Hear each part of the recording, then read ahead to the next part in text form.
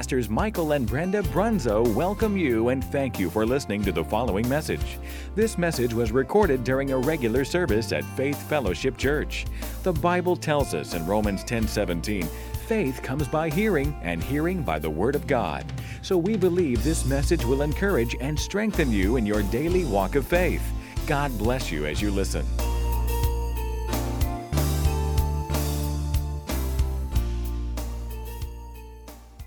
Turn with me to the Gospel of John, chapter 13. We're going to start there in a minute. There's something interesting that the Apostle Paul said in the 11th chapter of 1 Corinthians as he was teaching on communion. And he was telling us all the things that the Lord showed him and the Lord taught him about communion. And toward the end of the chapter, he said this. He said, for this reason, many are sick and weak among you, and some have even died prematurely. For this reason, some are sick and weak, and some have even gone home to be with the Lord prematurely. They didn't get to live their full life out. They went home early. Amen. Would you like to know what that reason is? Well, you're going to have to stick around because I'm not going to tell you till the end of this message. Hallelujah. Let's start this new year off by asking a couple questions. Just answer them to yourself. But if I were to ask you if you were born again, I think at least everybody in this room would say, yes, I am. I'm born again. You know that for sure. And if I was to ask you if you're a follower, a disciple of Jesus Christ, again, I'm sure everybody in this room at least would answer, yes, I am a follower of Jesus Christ. But here's another question I have for you. Can you prove you're a born-again follower of Jesus Christ? Or do I have to take your word for it? Can I prove that I'm a follower, or I'm born again and a follower of Jesus Christ? Or do you have to take my word for it? Is there any way we can prove that we're born again and we're a disciple or a follower of Jesus Christ? Yes, there is. You know, wearing an I Love Jesus t-shirt is not proof. Having a fish-shaped emblem on the back of your trunk is not proof. Wearing a cross necklace is not proof that you're a Christian or you're born again. Not even going to church on Wednesday night and Sunday morning will prove that you're a Christian. It's good. It won't hurt you none, I'll tell you that, but it's no proof that you're born again or you're a follower of Jesus Christ. But there is a way to prove it, and Jesus himself tells us how in John 13, verse 34 and 35. Jesus says, a new commandment I give unto you, that you love one another. Now notice, this is not a suggestion. He said a commandment, that you love one another as I have loved you, that you also love one another. In other words, we're to love one another like Jesus loves us. Now you might say that's impossible. Well, if it was, then Jesus is a liar. He wouldn't tell us to do something we can't do. Verse 35 says, by this shall all men know that you are my disciples or followers, if you have love one for another. There's the acid test. That is the proof. That's how we prove that we're born again and we're a follower of Jesus Christ. Because to be a disciple or a follower means that you obey his teachings. And he says right here that there's a new commandment, that we love one another as he has loved us. It's exactly like Jesus loved us. We're to love one another. And he said, if you do that, this is how all men will know that you are my disciples, by the love you have one for another. There's the proof.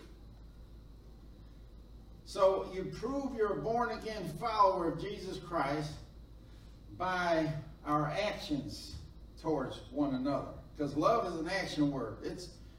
I know it can be a noun, but it's also a verb. It means that something has to happen. You know, words are cheap. You can say, I love you, brother.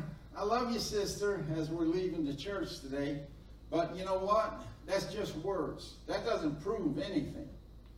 And if you want to prove you love them, then you'll show them that love cares, love sacrifices, love gives, and love shows up. Amen. When somebody has a need, love will show up at the door. Amen? Amen. So now that's how we prove we're a disciple. We're a follower of Jesus Christ. How do we prove we're born again now? Brother John again in chapter 3, verses 14 through 16 this time. This is 1 John chapter 3, 14 and 16. The first letter John wrote.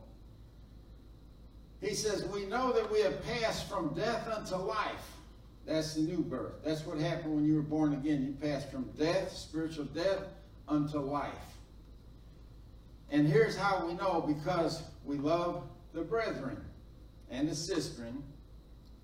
Whenever the Bible says brother or brethren or mankind, it's talking about God's creation, man and woman. Because women are mankind too. And then he said in verse 15, he that loveth not his brother abideth in death. In other words, you're not born again. If you're not loving your brother, you're not really born again. Whoever hates his brother is a murderer. Whew, that's pretty rough. And you know that no murderer hath eternal life abiding in him. Better not hate your brother. Hereby perceive we, or become aware of, the love of God. This is what makes us aware of the love of God. Because he laid down his life for us. And we ought to lay down our lives for the brethren. There's no greater sacrifice than that. You can't give a greater sacrifice than laying your life down for somebody. And here he says that we ought to lay down our lives for the brethren and the sistren. I mean, that's how he proved his love to us. Remember I said love gives, he gave. He gave it all. But I don't believe he's talking about us literally dying or laying down our lives and dying for one of our brothers or sisters. Although it could come to that in some places. I'm sure that's happening in parts of the world and could happen here. But I really believe he's talking about us putting others first. In other words, you lay your life aside and you take that time and you spend it on somebody else. You spend it helping somebody else. That's laying your life down, laying your life aside and spending time on somebody else and helping somebody else and meeting their needs. Remember, Jesus said this, a new commandment I give unto you, that you love one another as I have loved you. And that's exactly what he did. He's given us an example of love. Love is not selfish. Love is selfless. In other words, love puts other people first. So if he's given us a new commandment, then there must be an old commandment, right? He's wanting to replace an old commandment with a new commandment. And the old commandment is the 10 Commandments of Moses. Moses' Law is sometimes called the 10 Commandments of the Old Covenant. So there isn't going to be a need for the Old Covenant because Jesus fulfilled it and he established a new and better covenant. Not just a new covenant, but a better covenant. And it's a better covenant because it was based upon his shed blood rather than the shed blood of an animal or an acceptable sacrifice like they did in the Old Testament. This is his blood. That makes it a better promise. That cements it for me. Amen? Amen.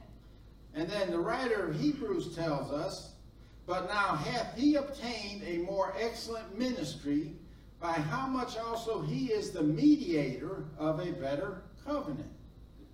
He not only ushered in a better covenant, but now he's the mediator of it. He's the umpire. He's the one watching over it.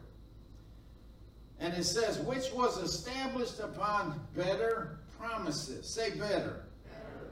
What's that mean? If he healed in the old covenant, then he has to heal in the new covenant, otherwise it wouldn't be better. It has to be at least equal, if not better. But he said it's a better covenant. And if he delivered in the old covenant, then he has got to be a deliverer in the new covenant. If he led and guided the children of Israel in the old covenant and provided for them, he was their Jehovah Jireh, then that is, at least that much has to be in the new covenant plus more, because it's a better covenant. Amen. And this covenant is not guaranteed on the shed blood of a goat or a bull. It's guaranteed by the shed blood of the Son of God. It's God's blood that ratified this new covenant and made it special and made it better. Hallelujah. So there's no longer a need for the Ten Commandments because they've been fulfilled by Jesus. In Matthew 5:17, he said, "Think not that I am come to destroy the law or the prophets," or what the prophets said. "I am not come to destroy, but to fulfill." And that's important. Let's look at that same passage of Scripture in a couple other translations to give us more clarity. Matthew 5:17 in the Amplified says, "Do not think that I came to do away with or undo the law of Moses," the Ten Commandments, that's the law of Moses, "or the writings of the prophets. I did not come to destroy, but to fulfill." And then in the New Living Translation it says, "Don't misunderstand why I have come. I did not come to abolish the law of Moses or the writings of the prophets. No, I came to accomplish their purpose." He came to fulfill them. But now he gives us a new commandment, that we love one another. And a lot of Christians believe the Ten Commandments or the law has been done away with or abolished, but that's not true. That's not an accurate statement. We're not to abolish or do away with the Ten Commandments because they're still in force, but we're to fulfill them just like Jesus did. You're thinking, how could we do what Jesus did? Again, he wouldn't tell us if we could. The Ten Commandments are still in full force. Now, you know who that's bad news for? Somebody that's living without Jesus Christ in their life. That's bad news for somebody that doesn't believe in Jesus Christ, because if they want to get to heaven, they got to fulfill the Ten Commandments, and that's impossible. Jesus was the only one that was able to accomplish their purpose, fulfill the commandments, every one of them. He obeyed every commandment without fail, and he's the only one that's ever did it ever since they were written by the finger of God and given to Moses on Mount Sinai centuries ago. We can't fulfill the Ten Commandments. It's impossible. It would mean that you'd have to live a perfect life. And I don't know anybody that's even come close to that. The Ten Commandments was a gauge for us to measure our lives against the commandments of God, or the perfection of God. God has a perfect standard. He set a perfect standard for everybody to meet. And we realized through the Ten Commandments that we can never meet that standard. We can never even come close to that perfect standard that God has set. And he has every right to do so. He's God. He's perfect. We're his children. He wants us to be perfect. But he also knows we couldn't do it in ourselves. He also knew we needed help. Actually, we needed a Savior, somebody that could fulfill the commandments and then pass that blessing on to us. So when Christ died on the cross after fulfilling the commandments and every word that came out of the mouth of the prophets, he allowed us to be in him. And we're in him, he's in us, and when we're in him, we have all the benefits of everything he ever did, including that. Amen? When he died, we died. When he was buried, we were buried. When he rose, we rose in newness of life. And that comes through the new birth after the resurrection. So the Ten Commandments are still in full force, but they have to be fulfilled by obeying the new commandment. And that's only if you walk according to the new commandment, that you walk in love towards your brethren. Amen. Amen. See, Jesus didn't destroy or abolish the law. By fulfilling it, it gave him the right to change it. By fulfilling it, he was able to take the old Ten Commandments and consolidate them into one new commandment. And what he's saying is if you obey this new commandment, you fulfill the old law, the old 10 commandments. How? By obeying the new commandment. Because if you obey the new commandment, the new commandment trumps all the Old Testament law. So if you obey the new commandment, you've obeyed all the law. Paul said in Galatians 5:14, for all the law, say all the law, the 10 commandments is fulfilled in one word, even in this, thou shalt love thy neighbor as thyself. Man, I thought we were supposed to just love the brethren. I thought we were just supposed to love those that come to church, those that are like us. And now he done went and said that we have to love our neighbors too. Yeah. He said we have to love our neighbors. See, if you're born again and in Christ, you will love your neighbor. And that's the new commandment under the new covenant. And when you do, then you fulfill all the law. So now I got to love the brethren and the sistren, those that I go to church with. And now I have to even love those that don't even go to church. They ain't like me, but I still have to love them. And that word neighbor comes from a compound Greek word, ne for near and bor for by. So we have to love all those that are nearby. That means everybody. We have to love everybody. Brethren, sistren, all the neighbors. Everybody we come in contact with. Everybody that's near us or comes near us. We have to love them. So remember, Jesus did not come to abolish the law or do away with it or the writings of the prophets. He says, no, I came to accomplish or fulfill their purpose. And he did. But let's see what he's talking about with the prophets. Let's see what at least a couple of the prophets had to say. Let's look at Ezekiel. And then we'll look at Jeremiah. But Ezekiel chapter 36, verses 25 through 27, he prophesies and says, then will I sprinkle, he's speaking for God now. So then will I, God, sprinkle clean water upon you, and you shall be clean from all your filthiness, and from all your idols will I cleanse you. And then he says, a new heart also will I give you, and a new spirit will I put within you. That's the new birth. And I will take away the stony heart, the old way of life, the old man, out of your flesh, and I will give you a heart of flesh, and I will put my spirit within you, and cause you to walk in my statutes, and you shall keep my judgments and do them. He's given us the ability to keep his judgments and do them. In other words, there's coming a day where I will fulfill the Old Testament commandments that were written on tablets of stone, and I will write a new commandment, but this time not on a tablet of stone. I will write it on your heart.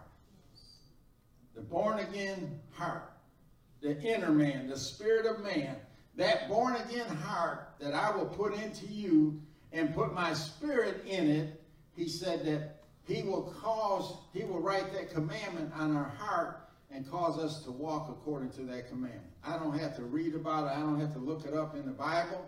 It's in my heart. And then Jeremiah basically prophesied the same thing Ezekiel did in Jeremiah 31, verses 31 through 34.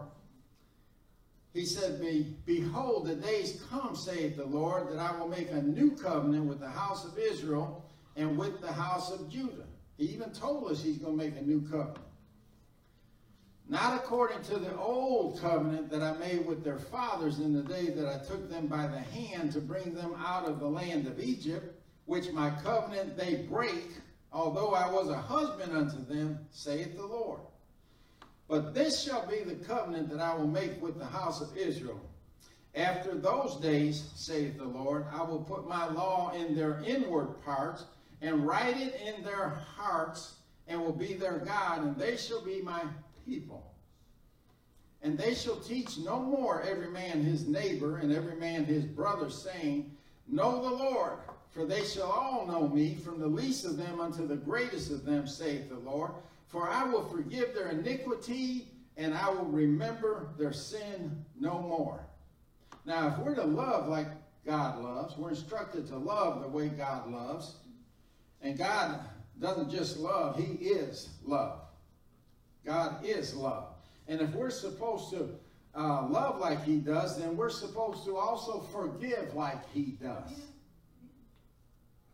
Well, I forgave them, but I'll never forget what they did. Then you're not forgiven like Jesus did.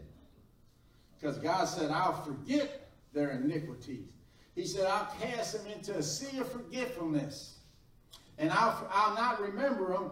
And he gauged it by saying, as far as the east is from the west, that's how he's forgiven us. Well, the east will never meet the west. So he's totally forgiven us, and he's forgotten our sin. If you confess your sin, sincerely confess a sin, get it under the blood, and you confess the same sin the next day, God won't even know what you're talking about. Why? He said, I'll remember it no more. So when you properly confess your sins from the heart and you repent, God not only forgives you, but he forgets.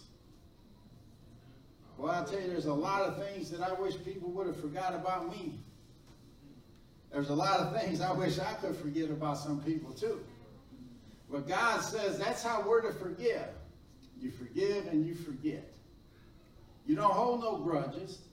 You don't try to exact revenge on them or get even with them. That's what the flesh wants to do. But then anyway, the two prophets, Ezekiel and Jeremiah, said that. And I know that's Old Testament, but listen. This is in Hebrews chapter 8, verses 8 through 11. Now this is New Testament, right? And the writer of Hebrews said this. I believe that writer to be Paul. But anyway, he said, for finding fault with them, he saith, behold, the days come, saith the Lord. See, they were always talking about something in the future. But the day has come. Jesus was crucified, died, was buried, and rose. That's the day that we were looking forward to through the prophets. And now, Paul here in Hebrews is saying, he's quoting the prophets. He's quoting what they said. For finding fault with them, he saith, behold, the days come, saith the Lord, when I will make a new covenant with the house of Israel and with the house of Judah. Now, he's quoting exactly what Ezekiel and Jeremiah said.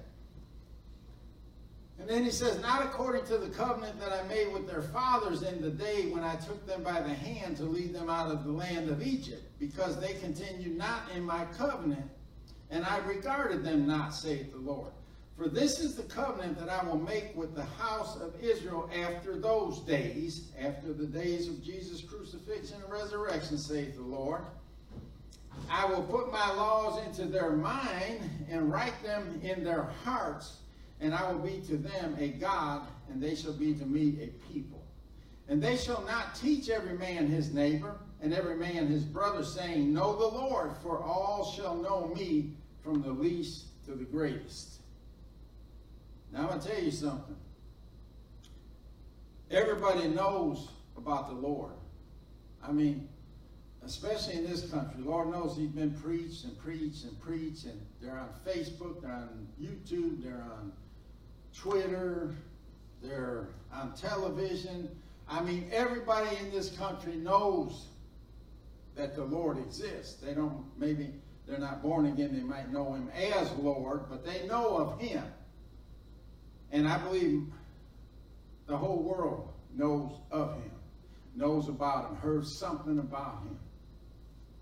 But let me show you something that's amazing about this new heart that he's placed within us at the new birth. Now, if you are never born again, you don't have this new heart.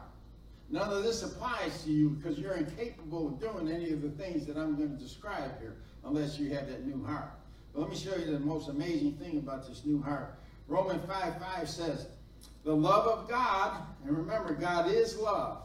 The love of God is shed abroad in our hearts by the Holy Ghost, which is given unto us.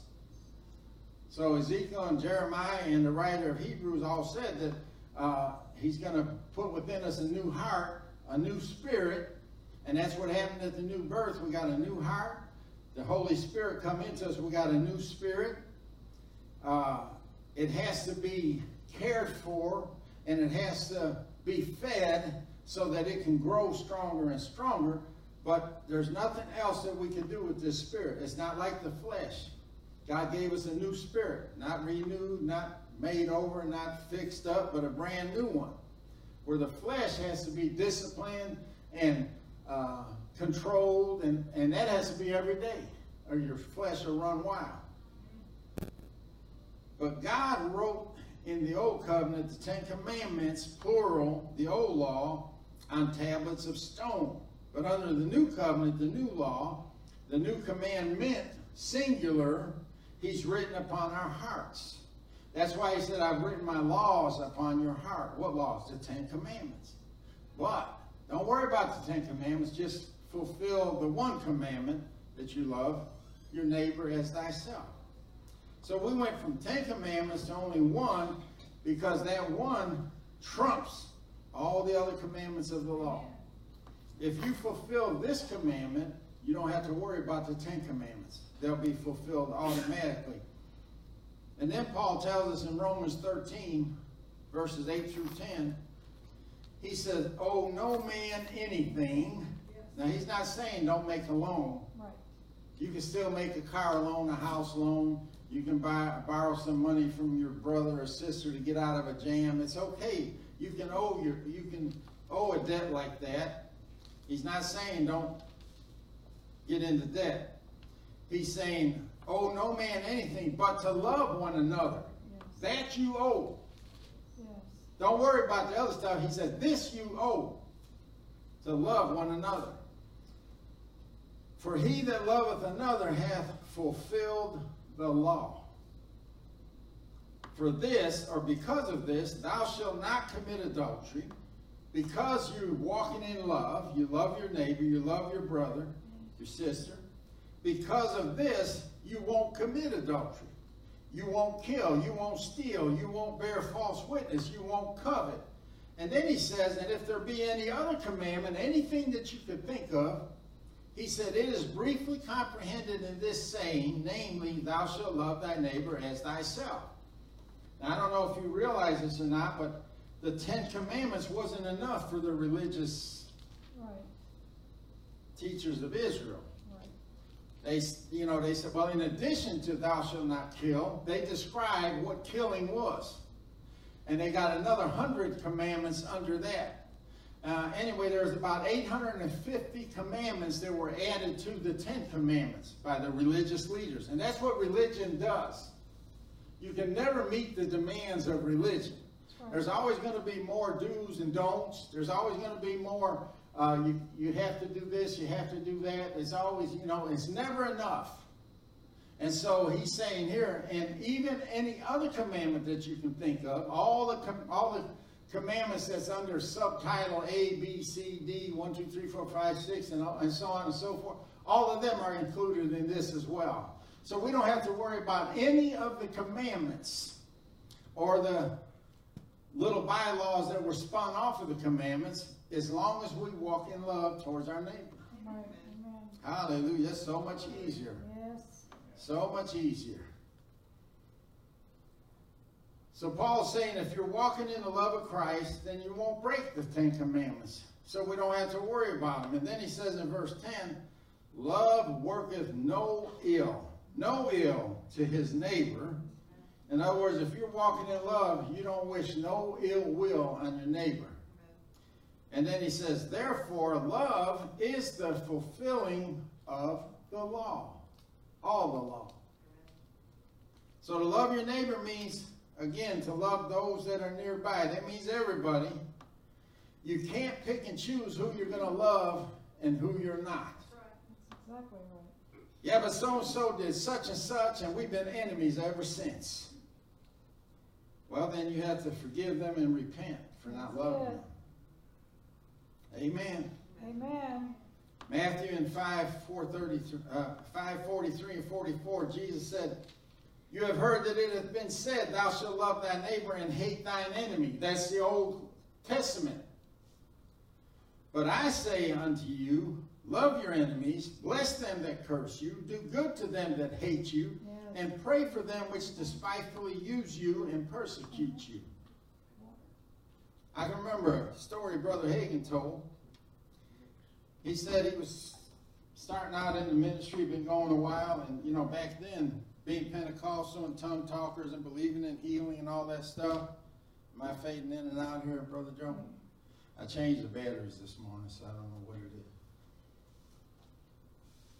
So he had this one mainline denominational preacher come against him, said some really ugly things about him, and said it publicly. And so Brother Hagin's advisors and staff wanted him to rebut it and say something back publicly and defend himself. And Brother Hagin said, no.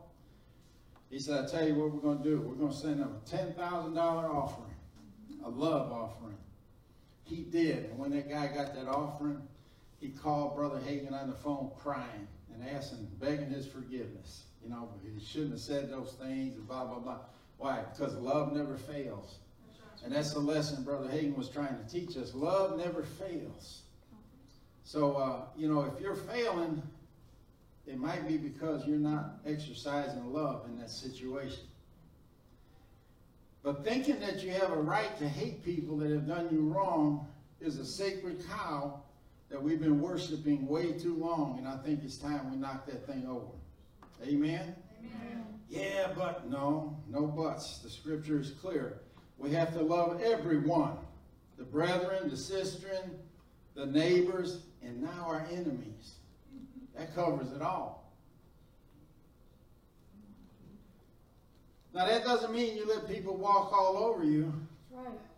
Or slap you around. That's right. You don't have to trust them or allow them into your life either. You just have to love them. Amen. And sometimes that's from a distance. Yes. Thank God you do get to choose your friends and those you want close to you. You know, Jesus had 3 disciples that were close to him. He had a circle.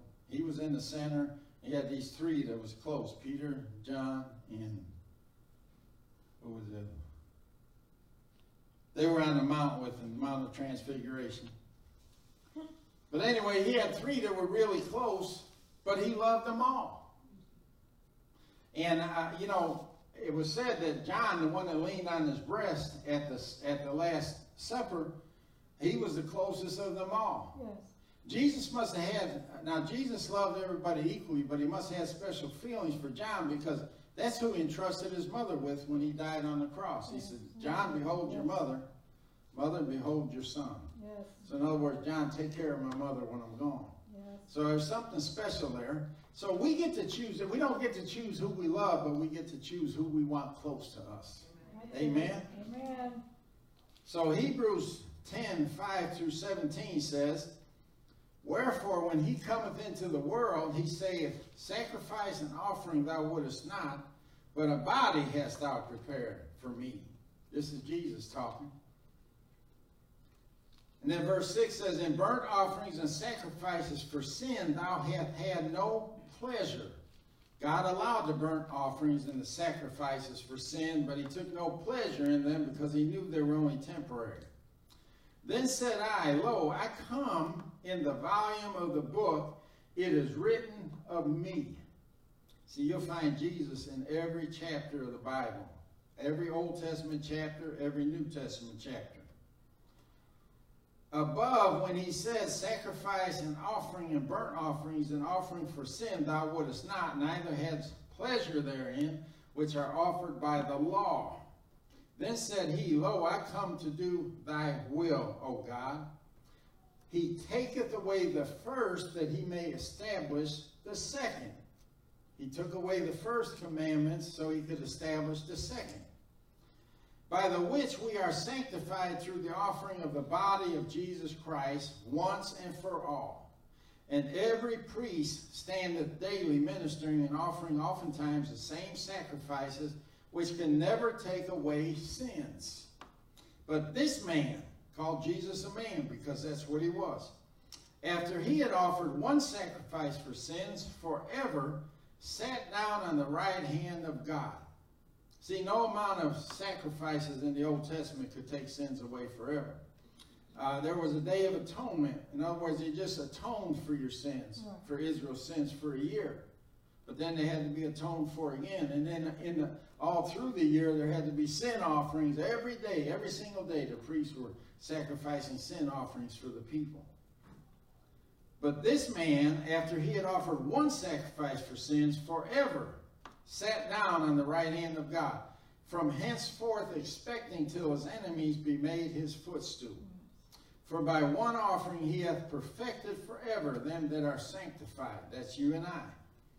Whereof the Holy Ghost also is a witness to us, for after that he had said before, this is the covenant that I will make with them after those days, saith the Lord. I will put my laws into their hearts, and in their minds will I write them, and their sins and iniquities will I remember no more. Now that's what the prophets were saying in the Old Testament, and now this is in the New Testament, and Paul is quoting those prophets. So all the laws of the Old Covenant have been fulfilled in the one new commandment, love thy neighbor as thyself. If you love your neighbor, that includes everybody, brothers, sisters, neighbors, enemies. If you love them, then you're fulfilling the law. This is why it's so important to listen to our hearts. Why? The love of God has been shed abroad in our hearts, our spirits, our inner man. So it's already in there. Yeah, well, I don't feel it. It's in there. If you're truly born again, then the love of God was shed abroad in your heart by the Holy Ghost when he entered your heart and gave you a new heart, a new spirit. And so it's so important that we remember that when we make decisions, because every decision that we make, every judgment that we make should be made through the filter of love that's shed abroad in our heart. So don't make decisions in your head. Yes, your head, your mind has a process that's involved, but the real decision has to come from your heart to your mind, not from your mind to your heart. Mm-hmm. Why? The love of God hasn't been shed abroad in your peanut brain. It's been shed abroad in your heart. So look to your heart to make decisions. Remember, he said he'd write the commandment where? On our heart. That's where the commandments are. We get ourselves in trouble because we listen to our unrenewed mind, or we listen to our flesh, what our flesh wants. And I'm telling you, the combination of those two will talk you into just about anything. That's why our mind needs to be renewed on the Word of God. Amen.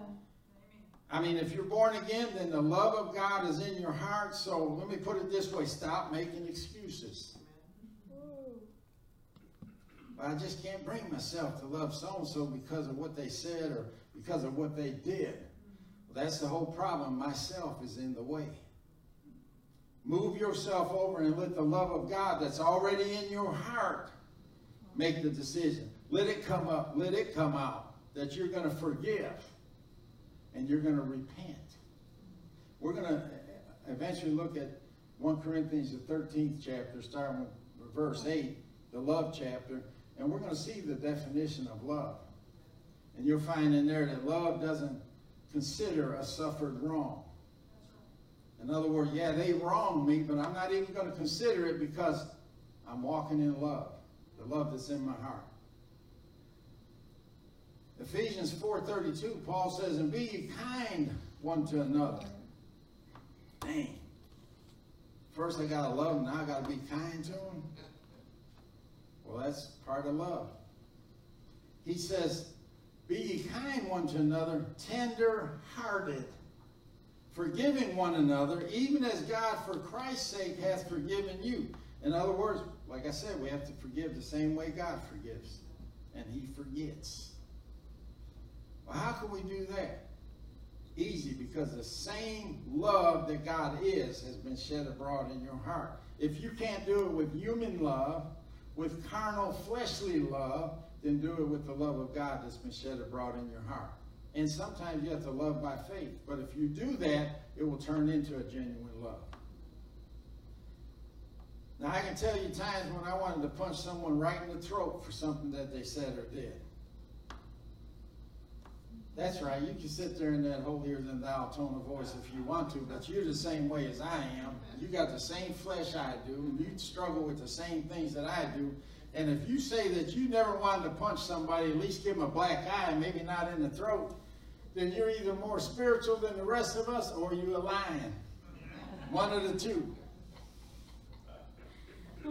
I'm just going to be honest with you. But thinking about it and doing it are two different things. Yes, unless it's adultery. Thinking about adultery is the same as doing it in God's eyes. But here's the thing is, sometimes you can't help the thoughts that come into your head. But once they're in there, you decide what to do with them. Yes. You can either entertain them, and they will turn into an action, or you can cast them down like the Bible teaches us to do. Right. And disregard them. Get them out of your head and think about something else. Yes. See, they might come into your mind, but you don't have to entertain them or obey them. Amen. See, I never punched them, though. I wanted to. I thought about it. But why? Because the love of God that's in my heart constrained me. It held me back. And you say, how does it do that? Well, 2 Corinthians 5:14, Paul says, the love of God will constrain us, but we have to allow it to do that. Yes. He said, for the love of Christ constrains us, because we thus judge that if one died for all, then we're all dead. You got to reckon yourself dead to that old life. The New Living Translation says it like this. Either way, Christ's love controls us. It should control us. Since we believe that Christ died for all, we also believe that we have all died to our old life. Yes. When you got born again, the old man passed away. Behold, all things have become new. Yes. And so it's not easy to walk in love all the time, but it's a choice. You choose to walk in love. And because I choose to walk in love, I'm dead to that kind of behavior. It died with my old life. Now, that ain't saying it's not trying to get resurrected. It's not trying to pop up somewhere in my life, because it will do that if you allow it. I mean, if you get me frustrated enough, mad enough, I might lose control for a second, and I might punch somebody in the throat. I pray that I never get to that place again. There was a time when I would have did it without thinking. But I don't want to be like that anymore. I want the love of God to constrain me, and it has for all of these years. But what I'm saying is, you can't let that old man pop up again. You have to be careful, or he'll pop his ugly head up again and cause you to do something you really don't want to do. I'd rather let the love of God control me. The love that's in my heart. So like I said, it's not easy to walk in love sometimes. It has to be a choice. But this doesn't mean that you don't defend yourself either. Right.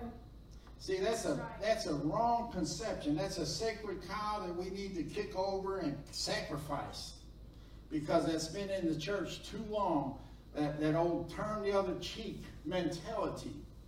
And that's not what Jesus told us to do, or why he told us to turn the other cheek. Not so that we can be slapped around and stepped on and kicked to the curb and walked over and taken advantage of, because that's what's happened to the church over the years, especially in this country. Yes. It's because of that attitude that we stayed out of politics, and you see the mess we have now. It's because of that attitude that we never stood up for righteousness and stood up for the things that are right, and you can see the mess we're in now. And so we need to get rid of that mentality that we're supposed to be slapped around and just take it. We're not supposed to be. Amen. Amen. So, anyway, I'm glad you brought that up. So we're going to knock this cow over. Jesus did say in Luke 6:29, the first part, if someone slaps you on one cheek, turn to them the other also. Well, there it is. That's plain as it could be. No, it's not. You can't take one isolated little scripture and build a doctrine on it or come to a conclusion on it. You have to take it in context. And I've preached this for years. Read the whole chapter, then read the whole book, and then compare it to the context of the whole Bible. Then you can discern what is being said. And if you read that passage of Scripture in context, it's talking about exacting revenge on somebody that did something wrong to you. Jesus is saying, but I don't want you planning revenge because so-and-so did something to you. I don't want you to get even with them. That's when you turn the other cheek. When it comes to you doing revenge or thinking you're going to get even with somebody and you plan something against them. Jesus said, before you do that, turn the other cheek, let them slap you on that cheek too. But anything else, we're not to turn our cheek. If something is wrong, we're to say it's wrong. If you turn the other cheek, you just keep your mouth shut and take it. No, if it's wrong, we need to say it's wrong. That's right. Amen. Amen. And we need to stand up for the Word of God, and we need to stand up for our faith and what we believe. Stop turning the other cheek. Now, if somebody does you wrong and you start planning a way to get even with them, then you turn the other cheek. Jesus said, turn the other cheek in that situation. Or turn the other cheek on persecution. When somebody's persecuting you with words or something like that, like the church is being persecuted all over the world today, he's not telling you to turn the other cheek and take it. He's saying that if you're being persecuted and they're not bringing harm to you, then just turn the other cheek and ignore it. But he's not telling us to be abused or take harm from people. I pray you get this today because, be honest with you, we've just been a wimpy little church for the last 50 years in this country. And we need to start standing up. Amen. He's not telling us we have to get slapped around, because I know some people would slap you from pillar to post and never quit. You just keep turning the cheek, they'll keep slapping you. If you're supposed to turn the other cheek, then that means that you can't even stand up to bullies. And you know what that means? You be bullied the rest of your life, because they don't quit till you stand up to them. That's right. That's exactly what the devil wants. He doesn't want you standing up to bullies, because he's the biggest bully of all. Amen. No, if you slap me, we're going to go round and round on the ground. Amen. I don't care if you could whip me and I know it. We're going to go round and round anyway. And the next day when somebody sees you, they're going to know you've been in a fight. You might be able to say you won, but they're going to say, you sure was in a fight? I'll scratch your eyes out. No, not really. I'm going to leave some kind of mark on you, I know that. Yeah. You know, when Jesus was on trial and the high priest was questioning him, someone slapped him on the face. Yeah. Let's see what he did. Yeah. In John 18:22. When Jesus said this, one of the officials nearby slapped him in the face and said, "Is this the way you answer the high priest?" And Jesus demanded, he said, "If I said something wrong, testify as to what is wrong. But if I spoke the truth, why did you strike me?" Yes. That ain't turning the other cheek. He didn't turn the other cheek. He questioned it. He wanted to know why he was slapped. As a matter of fact, if he wasn't tied up, I ain't going there. I'll just keep that to myself. I believe he'd have slapped him right back if he wasn't tied up. No, we're not to turn the other cheek for every little thing. We're supposed to stand up. Amen? Amen. Be a man. Be a woman. Well, that's all we got time for. But I didn't even scratch the surface this morning. We got a long way to go on this love walk. All of us, starting with me. Amen? I might point a finger at you, but I got three pointing back at me. Brother Darrell said point like this.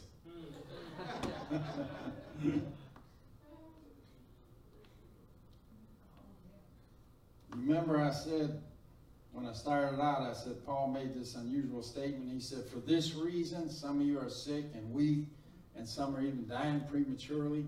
This is the reason. Yes. because we're not walking in love. That's right. And I'm going to show you that today. We're having communion. And I'm going to show you in the Word of God where he specifically tells us that if you're not walking in love, I'm paraphrasing, he says you're going to be subject to weakness, sickness, and some of you even premature death.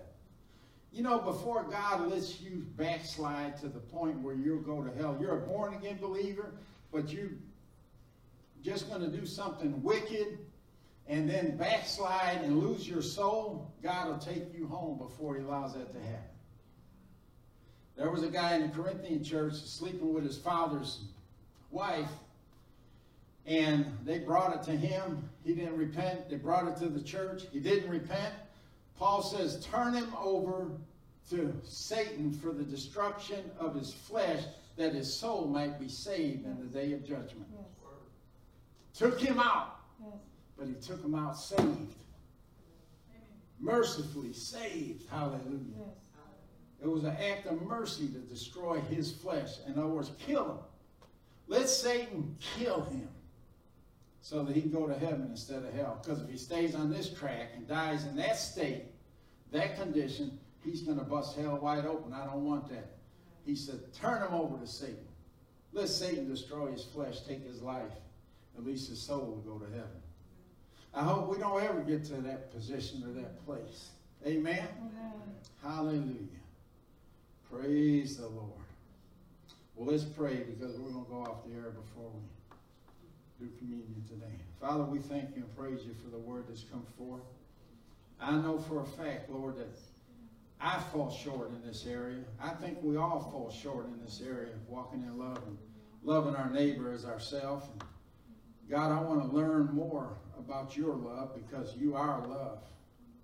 And I want to know more and more about how to walk in this kind of love, the love that you've shed abroad in our hearts. And I pray that everyone within the sound of my voice has the same desire to walk in love and love their neighbor, love their brethren and sisters, and love their enemies, Lord, because you love us all. The rain falls on the just and the unjust. And the Bible says that you so loved the world that you gave your only begotten Son. It didn't say you so loved the good people or the Christians or the blacks or the whites or anything in between. It said you loved a whole world, everybody in the world, and you gave your Son to them, the world, not just to the church. So we thank you for that kind of love and the demonstration of it. Thank you, Jesus, for the demonstration of your love by giving your life for us in our place as our substitute in our stead. We so appreciate that. This is the kind of love we want to walk in. So in the coming days, especially in this new year, help us, Lord. Strengthen us. Give us opportunities to show our love for one another. And let it bring glory to you, Lord. You said that when we walk in love, all men will know that we're your disciples. And if they know we're your disciples because of the love walk, not because of bumper stickers or necklaces or T-shirts, they know because they see us demonstrating the love of God in our life, it will bring glory to your name. And that's what we want to do, is bring glory to you. In Jesus' name we pray. Amen and amen. Hallelujah.